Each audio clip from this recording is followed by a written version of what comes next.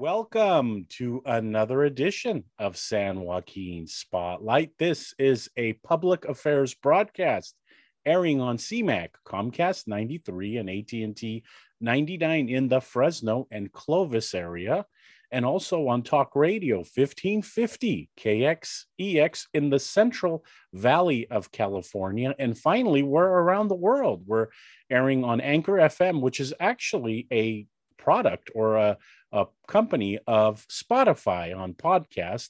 And our guest this week is a former ambassador. He's been involved in international relations, and we're honored to have him here. Ambassador Warlick, welcome to the program. It's a pleasure to be here. Thank you for having me. So before we get into some of the international type affairs and get your take on those things happening around the world, I want to start by asking, what got you interested in foreign affairs? Sure. I've always been interested in international affairs, and I knew I was headed in that direction, although I was never sure in quite what capacity. I worked for some years for the Asia Foundation based in San Francisco and then overseas. However, my wife got a job with the State Department as a career Foreign Service officer. And after she got that job, we both decided, but I decided that I too would be on that career path. And I took the exam and passed all of the requirements and then joined the Foreign Service, actually in 1985. And it's such an interesting career to get into, international relations. I've talked to several of your colleagues, probably former ambassadors, and tell us a little bit how when you go into these discussions with other countries, you've got our country on your shoulders in essence. Does that make you nervous or anything? Well, it was my job to represent the United States of America overseas, and I did my very best, even when sometimes I disagreed with the policies. It was my job to go into foreign governments and others and represent what the United States' position is, and sometimes to try to convince other countries to support our policies or that we should work together on certain things. So it's not always an easy job. Even with our friends, it can be difficult to persuade them to join us in working on difficult issues together. But that's part of the great work in the U.S. Foreign Service. And I would encourage any of your listeners and viewers who do have an interest in international relations to look at the career path of a U.S. diplomat. And it can be very exciting. It can be challenging and difficult. It can sometimes be hard on your personal life and families, but it's extremely rewarding. And I have no regrets. So at some point in your career, you get the notice that you're going to be ambassador of Bulgaria. Tell us, where you were and what your thoughts were when you got the call or email saying, "Congratulations, sir, you're now ambassador to Bulgaria." Well, it doesn't happen overnight. I worked many years in the Foreign Service and had many postings before an ambassadorship came along for me.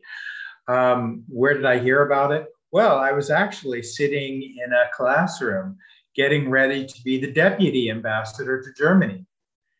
And for various reasons, the position of ambassador to Bulgaria opened, and that was quite an honor to be nominated by President Obama for that job. And I served for about 3 years in Bulgaria as the U.S. ambassador, and I was honored to do so. It was a real privilege. So let me ask you, when the president leaves, do the ambassadors go with him or her? Because is it the president that appoints? It is the president that appoints, and the Senate confirms. And generally, when a president leaves, all ambassadors offer their resignations, at least in principle. In practice, career diplomats who serve both Republicans and Democrats continue to stay on, and the political appointees, those who are not career diplomats, resign and are replaced. Generally speaking, as career diplomat, ambassadors serve for 3 years, sometimes under one party, sometimes under another. So talk about the experience in Bulgaria. I mean, what things did you learn? What things did you accomplish? Talk about the work you did there. Well, first let me just say about Bulgaria in general, because there are a lot of Americans that might have a hard time finding it on the map. But it is, in fact, a good ally of the United States and a member of the North Atlantic Treaty Organization, NATO, a member of the European Union, and a country that we've cooperated with on a number of issues. We have very strong relations with the country, and that makes it a little bit easier for the ambassador. But there were still many challenges. For many years, Bulgaria was a part of the Warsaw Pact and had been under the wing of the Soviet Union until the changes that happened in the 1990s. And when democracy came to Bulgaria, that was a challenge. So working with the Bulgarians to help show US support for their democratic efforts was important, and we provided aid in a lot of ways. We also worked closely with Bulgaria on energy issues. All of their energy, or nearly all of their energy, was dependent on Russia. And so we recognized, even when I was ambassador, that no country should be dependent on any one other country. And so we worked with the Bulgarians to help them build their energy independence from, particularly from Moscow, and also for various reasons. Bulgaria is a hub for natural gas. And so we've worked with them to provide gas supplies throughout the Balkans region. We also have a longstanding military relationship. We provide military assistance to the Bulgarians, and the Bulgarians have a base that they do allow US and NATO forces to use.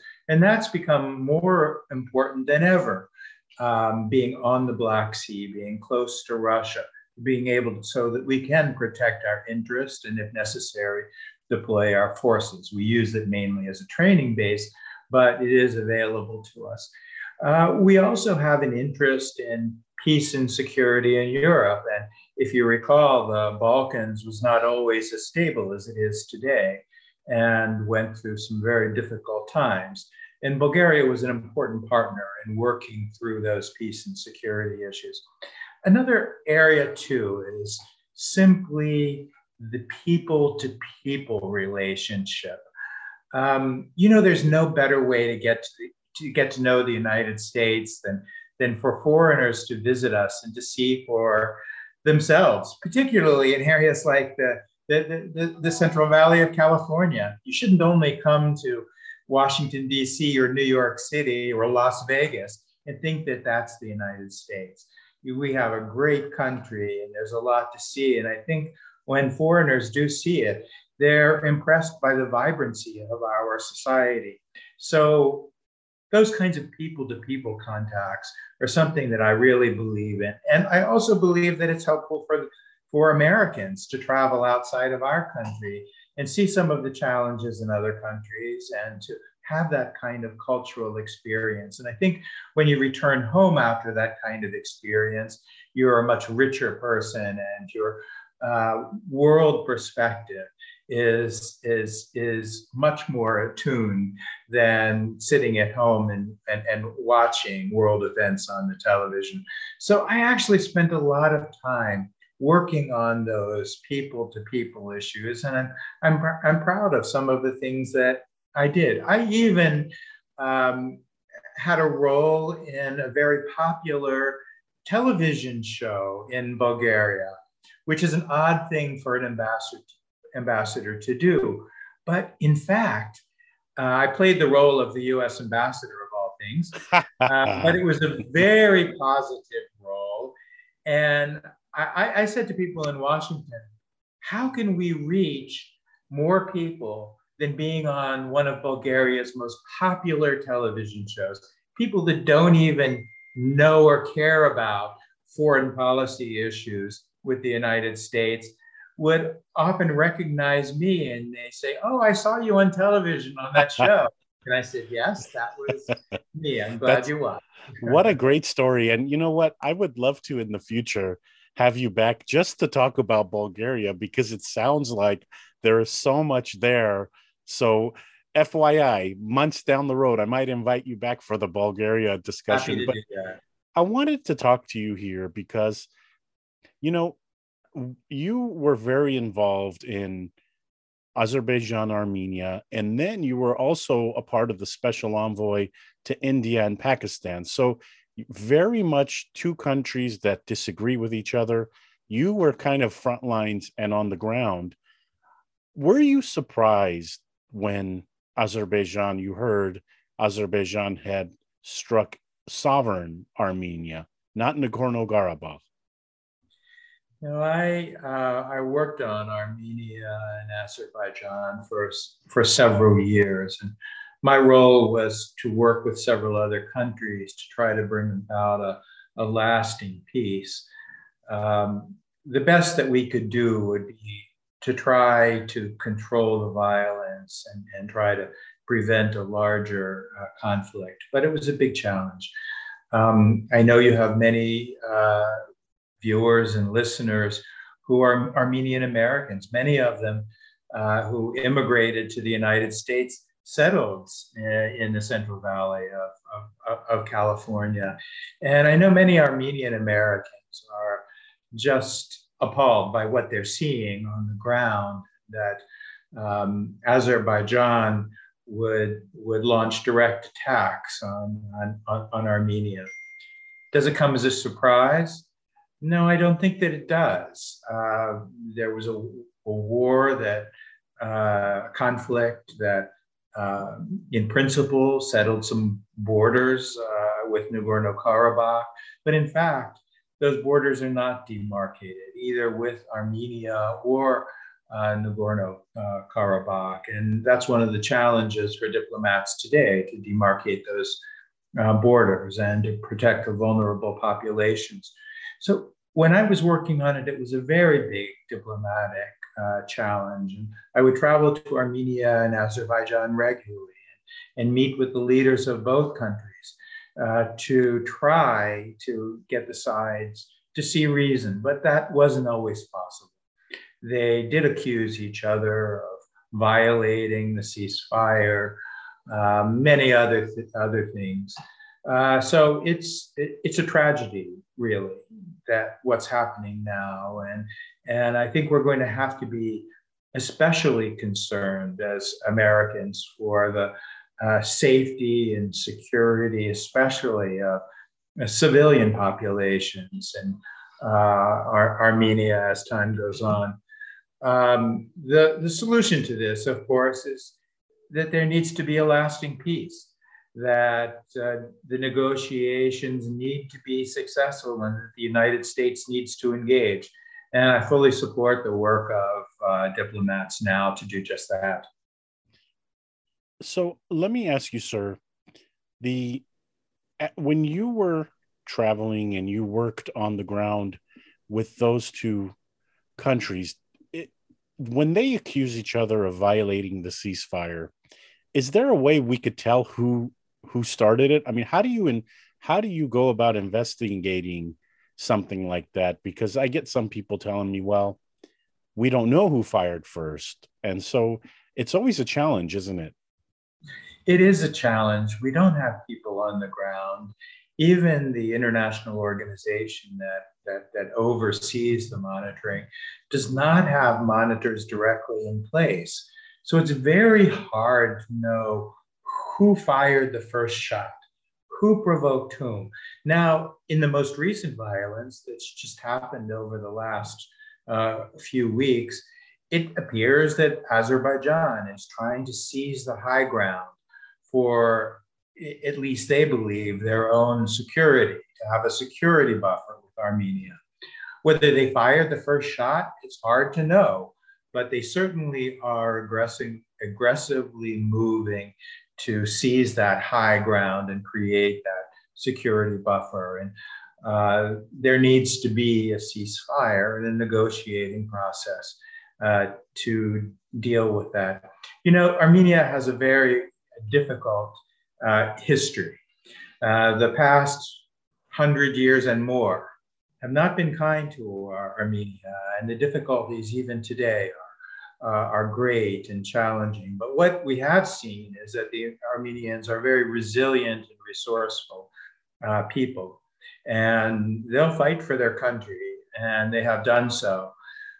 We don't want to see war. We want this peace process to work, but don't underestimate the Armenians who are really fighting for their country right now. You are listening to San Joaquin Spotlight. This is a public affairs broadcast. It's airing on CMAC, Comcast 93, and AT&T 99 in the Fresno, Clovis area. We're also in the Central Valley of California. Thank you to those listening all over the valley on Talk Radio 1550 KXCX, and to those around the world listening to Anchor FM, which is a product of Spotify podcast. Our guest this week is former ambassador to Bulgaria, and he is a career diplomat. He has been involved in special envoys, special projects. Ambassador Warlick, welcome to the program again, sir. It's a pleasure to be here, and it's a great conversation with you. Thank you for having me. We're so glad that you're here with us. I want to ask you about, there's news coming from India that India has agreed to sell weapons to Armenia for self-defense purposes. Do you think that this latest aggression by Azerbaijan has caused the world to kind of pay more attention? Because, you know, I was born in the United States. I love America. This is such a great country, and we are providing people and refugees a better life. And I'm a firm believer of that. But a part of me still follows Armenian news because our families were kicked out after the genocide. And then the Middle East civil war, our families were kicked out again. And here is where we find refuge, and we find a life that we can take care of our families and our children. And so I do follow Armenian news. And when I hear that now around the world, people are saying that maybe Azerbaijan is the aggressor, it does make me feel good that there's a light shining in that part of the region. Do you think that the latest aggression has put a spotlight on Armenia and Azerbaijan?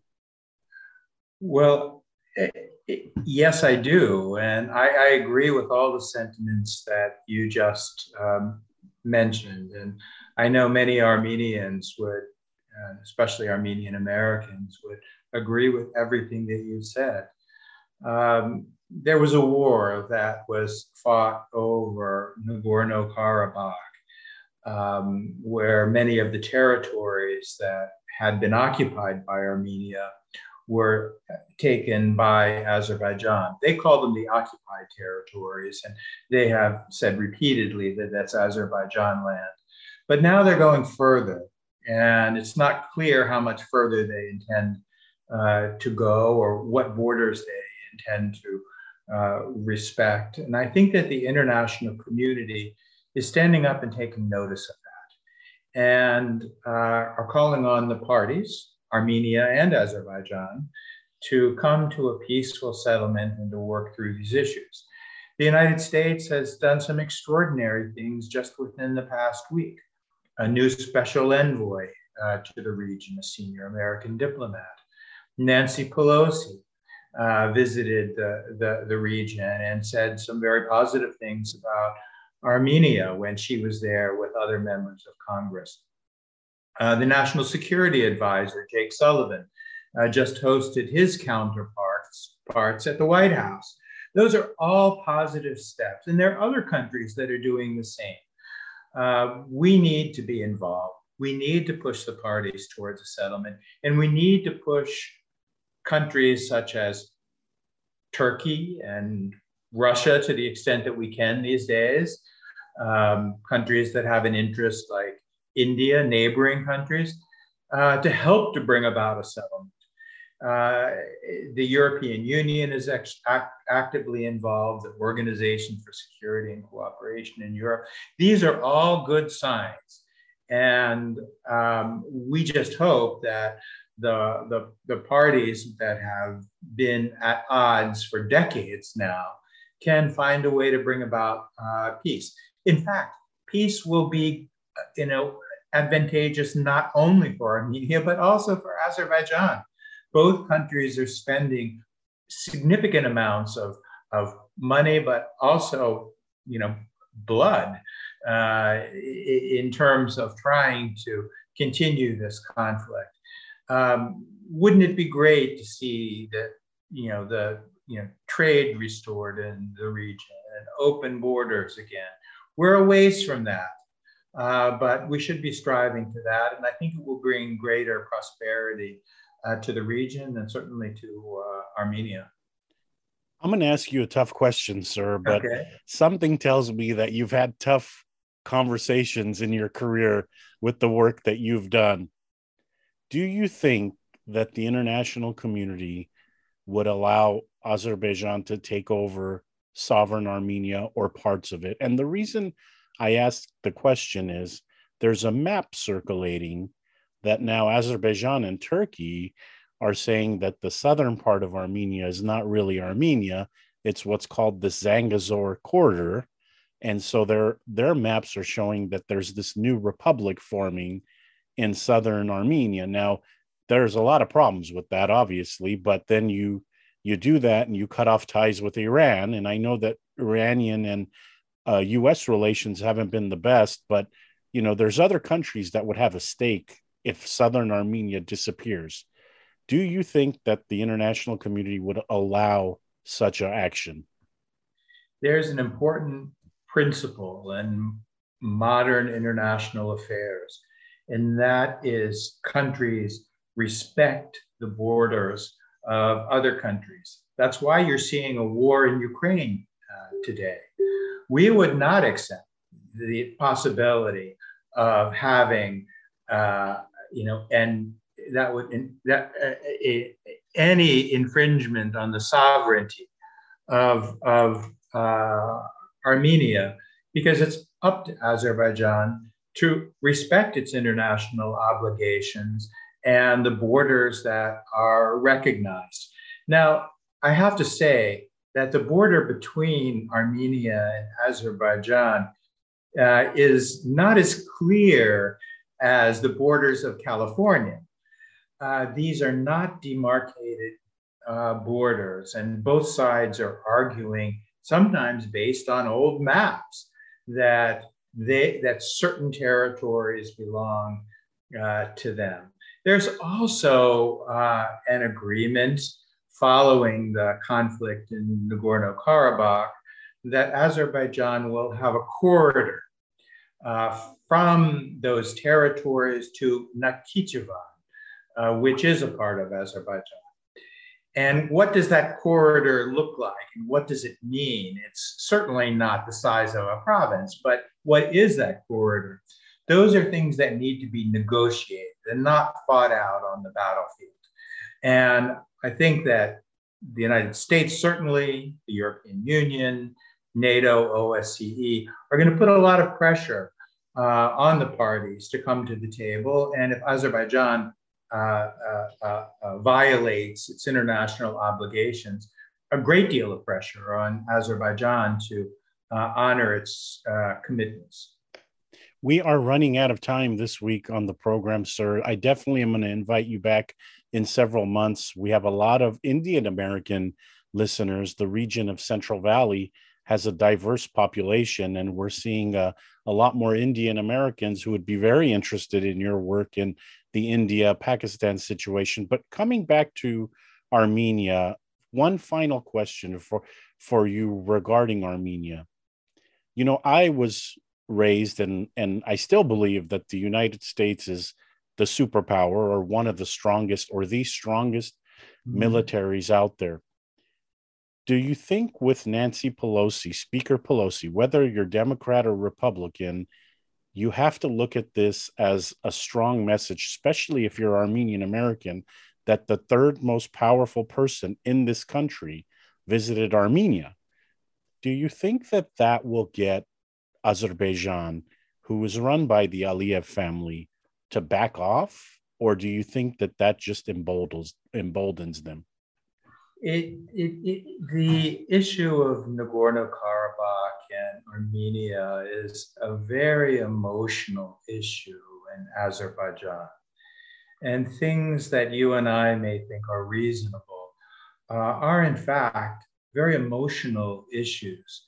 You know, there was a time that Armenians and Azerbaijanis lived side by side in peace and security. There was an Armenian community in Azerbaijan and vice versa.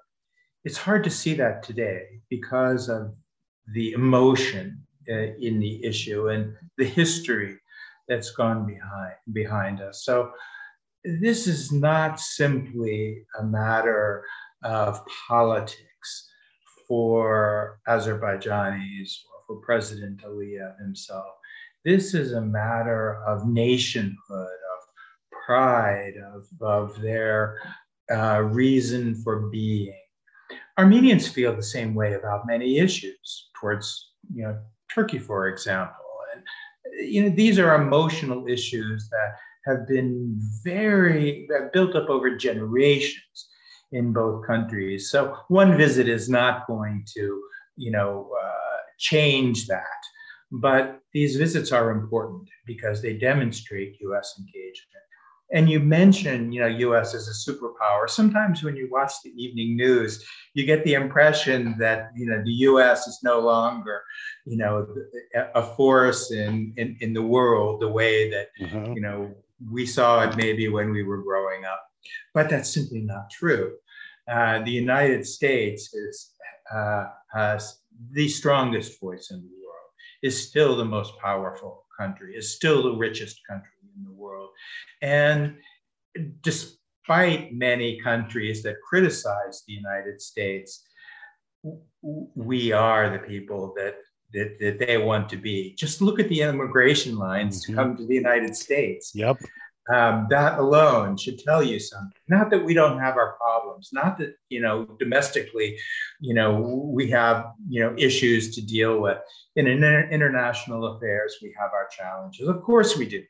But that doesn't change what we stand for. And the world does know what we stand for and respects us for that. And we have to remember that when we act in the world, we act as, a voice for democracy, a voice for human rights, a voice for people who have immigrated to the United States. And people do respect that. And it's sometimes easy to lose perspective. I know that that's not entirely an answer to your question, but I think it was important to put out there that we mean our voice counts for a lot. And what an excellent way, sir, to end the program with those wonderful comments. And I agree with you, by the way. Thank you to the audience members listening to this broadcast on Talk Radio 1550 KXEX, and also watching on CMAC, Comcast 93, and AT&T 99, and to those listening around the world on Anchor FM's podcast venue. Our guest this week has been former ambassador to Bulgaria and an individual that's been involved in some of the conflicts that you're seeing on television, on news today. Ambassador Warlick, such a pleasure to have you on the program. Thanks again for having me, and please do invite me back. That's all for this edition of San Joaquin Spotlight. Tune in next week to a new edition.